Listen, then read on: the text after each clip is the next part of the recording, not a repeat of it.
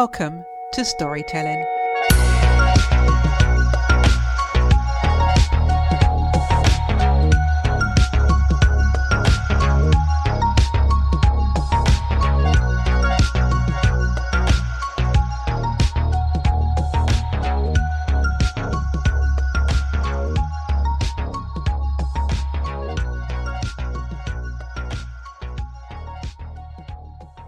This week's guest worked as a personal fitness trainer, a massage therapist, and is now completing her Bodynamic Muscular Psychotherapy program.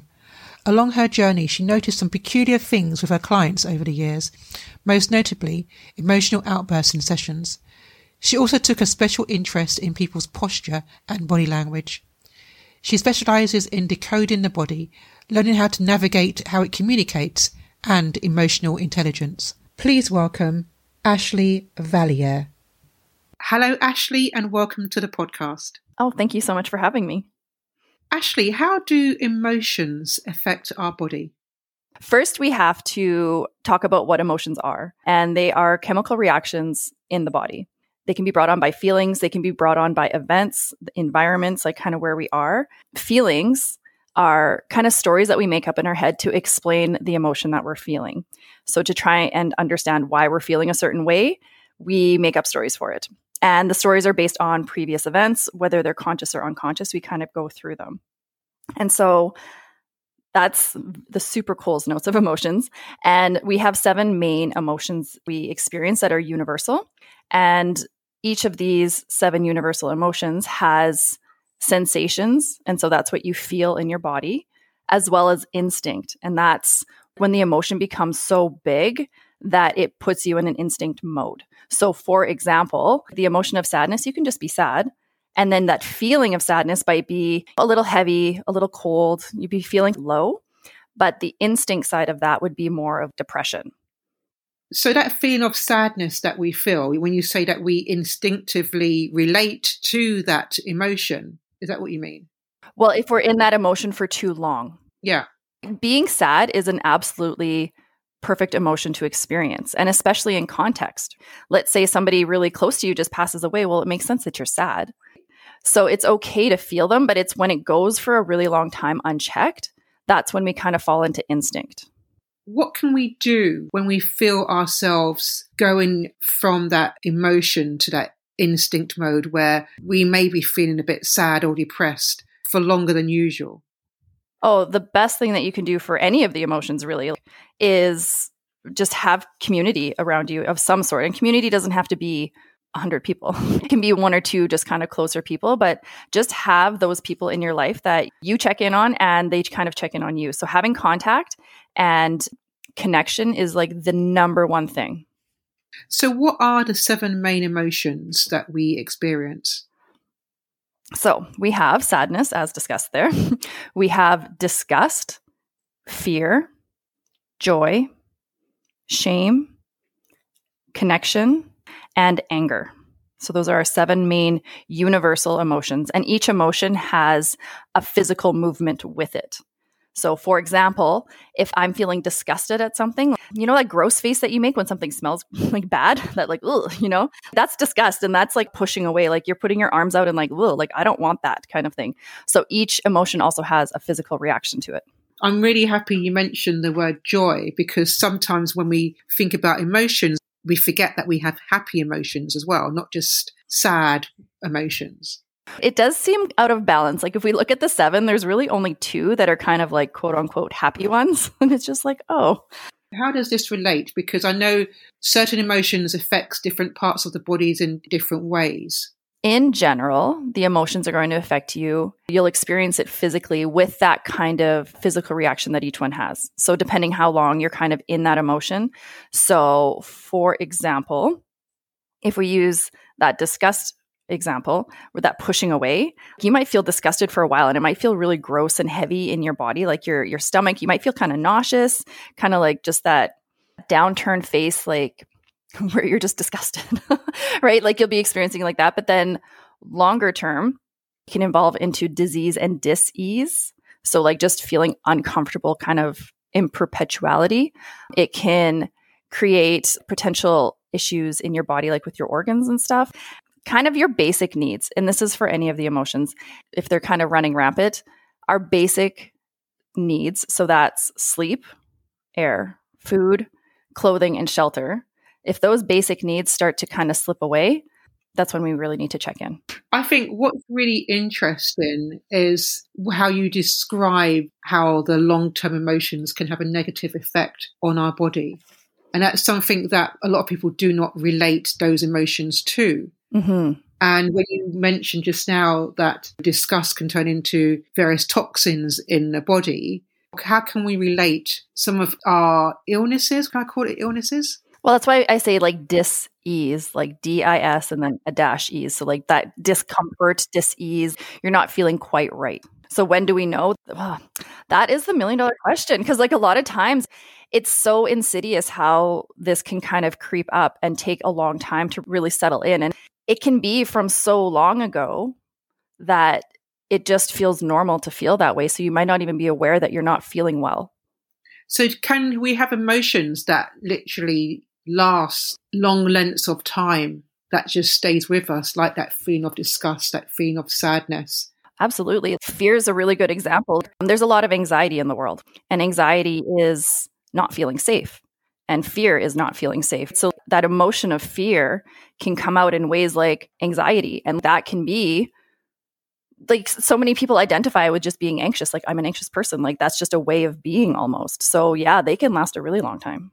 So can we talk about the emotion of joy, and how does joy have an impact on our bodies? Oh, well, joy is just wonderful, right? Joy is one of those magic emotions in that joy creates safety. When you're feeling really joyful, you are in a safe place, and feeling safe, you're just open, you're flowy. You can't see my arms, but I feel like gooey, you know, you're just, there's not a lot of cares. It encourages play as well. And that's a lot of what we don't do enough of nowadays. And especially as we get older, we just don't play like we used to. And playing just creates so much of that like dopamine and adrenaline and oxytocin, like those good feeling hormones that come out. Those are the reactions we want in our body. So playing and for joy is something we should all do. Totally agree, because we do as adults become a lot more serious, and we get to be more playful and more joyful just in general nature. Yeah. Which can definitely help us. Well, and there's this really good quote. I don't know where it's from. We don't stop playing because we grow old. We grow old because we stop playing. Yes. Right? Totally agree with that. Like you said, we get so serious when we become adults. Being just curious and holding on to that childlike curiosity about things, that is so cathartic to the whole system, because then it takes something that could be potentially a bigger deal. But like when you come at it with like curiosity, like, oh, I wonder about this and why is it like that and what's going on, instead of like, oh my God, this is happening again and what's going on. The intensity is so different when you come in with curiosity, and joy really creates that. It allows for that playfulness. The emotion of anger, because isn't that saying that the anger will eat you up? Oh, yeah. Or is that the wrong emotion? I think any of the emotions can really eat you up.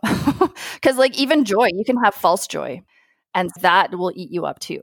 I think any of them gone unchecked for long enough at a high enough intensity, that has to wear on you somehow, right?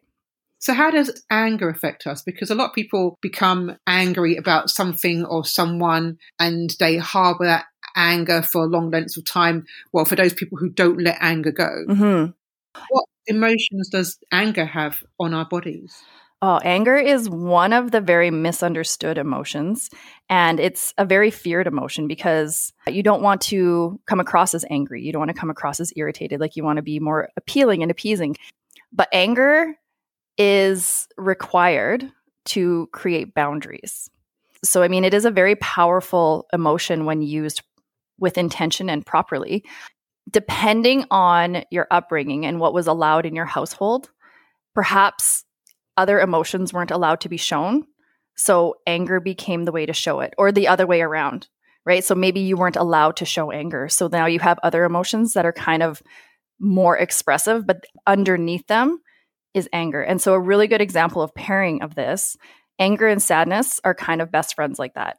So I've seen it so many times where there's somebody who's really, really sad, but underneath that sadness is a lot of anger at the wrong that's being done to them. And then on the other side, I've seen a lot of people very angry when really underneath they're so sad at what's happened to them. It really helps to put things into perspective in terms of everyone's perception of that emotion of anger. Yeah. And I like the way you related that anger to sadness as well, because often they are quite combined. Yeah. I mean, for my own story, like I remember realizing how angry I was, and I was very startled at it. I was like, I'm not an angry person though. Like, what is going on? And it was a strange negotiation, and it lasted a long time. I would even say years. I was really kind of sifting through and understanding and figuring it out because it was so foreign that sadness was allowed, but not anger. And so to allow anger out was like, whoa, like this is whole new territory. And then we've got two more emotions, which I'm sure probably connected as well, but shame and connection. Mm-hmm. So shame is another, they're all beautiful, but is another beautiful emotion in that we don't like to feel shame. That doesn't feel good. And the action of shame is a drive for change. So if you're ever feeling ashamed or shameful, what is it that made you feel like that? You have an opportunity now to change it. And this is kind of where ignorance comes in too. A lot of people are afraid of speaking up about a lot of things because they don't want to be wrong about it. They're afraid they're going to be ignorant. If you're very honest in your ignorance, like you really don't know what you don't know, and then you're corrected, you're going to feel a bit of shame, like, oh, how did I miss that? I can't believe I did that wrong, or whatever the internal dialogue is. But then it gives you an opportunity to grow and change from that. So shame is a really beautiful emotion. As you rightly say, no one likes to be seen to be wrong because everyone likes to save face, particularly in public. Exactly. And like, actually, that's a great segue into there are two kinds of shame. So we have a constructive shame. And that's the one that I was kind of describing, where you're wrong about something, you're corrected, and then it's like, oh, that's embarrassing. But then you move on and do better moving forward. So that's a constructive shame. The destructive shame is when you make yourself wrong for it. Like, I'm a bad person because I said this or did that, or I am wrong as a human being. And that one is a very kind of collapsing shame. And that's the one where it's like the color drains from your face. You can feel like your blood going out your feet kind of thing, right? Like that is a destructive shame. And connection. Yes, connection. So this is the other feel-good one. They've done studies and stuff on elderly people and what's the most important thing for their health as we age and get into like 70s, 80s, 90 years old. And above all of everything, it seems to keep coming out that connection, like having somebody to talk to, having one person kind of thing. Like it doesn't have to be a lot, but just like maintaining that connection is what really brings so much health and joy and vitality to somebody's life and purpose even. So connection is so, so, so important. And it's kind of like joy. It releases a lot of those like good, happy chemicals and hormones. And it makes you feel awake. It makes you feel your senses are sharpened. You feel safe. It's a feeling of love, really. And love is actually like bigger than that. Love is harder to describe, but it is that tenderness that you would feel in love. And you can have that kind of loving connection with people that are like outside of your partner. I think a lot of times we think love can really only be applied to your significant other. You know what I mean? Like that kind of intensity, but really like a really good connection with somebody that you really care about and love, like that's so good for the soul. I think we're very social beings, and being around people does make us healthier. Mm-hmm. And that's why, like, if you're in, let's say you're in one of the other emotions, like let's use the sadness one, for example, reaching out to somebody and just having that connection, like you don't have to say or do anything or fix anything, like nothing like that. Like sometimes just having that person in the room with you is so cathartic. Having that person on the phone, even though you're not talking, is so cathartic. Like just having that connection is so healing. So Ashley, what prompted you to study the emotions within the body? I honestly had, if you would have told 10 years ago me that this is what I'd be talking about, I wouldn't believe you. It came on very accidentally. I was a personal trainer for about 12 years. And I noticed early on that my clients would have kind of emotional outbursts in the middle of a session. So they would either get really angry or super frustrated or really sad, like just big emotions out of nowhere. And I was just like, whoa, what is going on here? We're doing shoulder press or we're doing squats. Why are you crying? It was really kind of strange. So the first couple times, I didn't think much of it, but it happened enough that I was like, okay, there's something else going on here. And so down the rabbit hole I went. And for the better part of a decade, I just was looking because I was like, there is something more happening here that's hard to quantify. We can't really touch it. It's not tangible, but it's there and it's having a literal physical effect on the body. And so I studied a lot of things in my 10 years, just trying to find what it was I was looking for. And ultimately, I found Bodynamic, which is a muscular psychotherapy from Copenhagen, actually. And they nailed it for me. So that's where I knew, I was like, okay, this is what I've been looking for. This makes a lot of sense. And that's kind of, that's the Coles Notes of how I got here. But it was definitely not the plan, but it's the direction that I ended up going.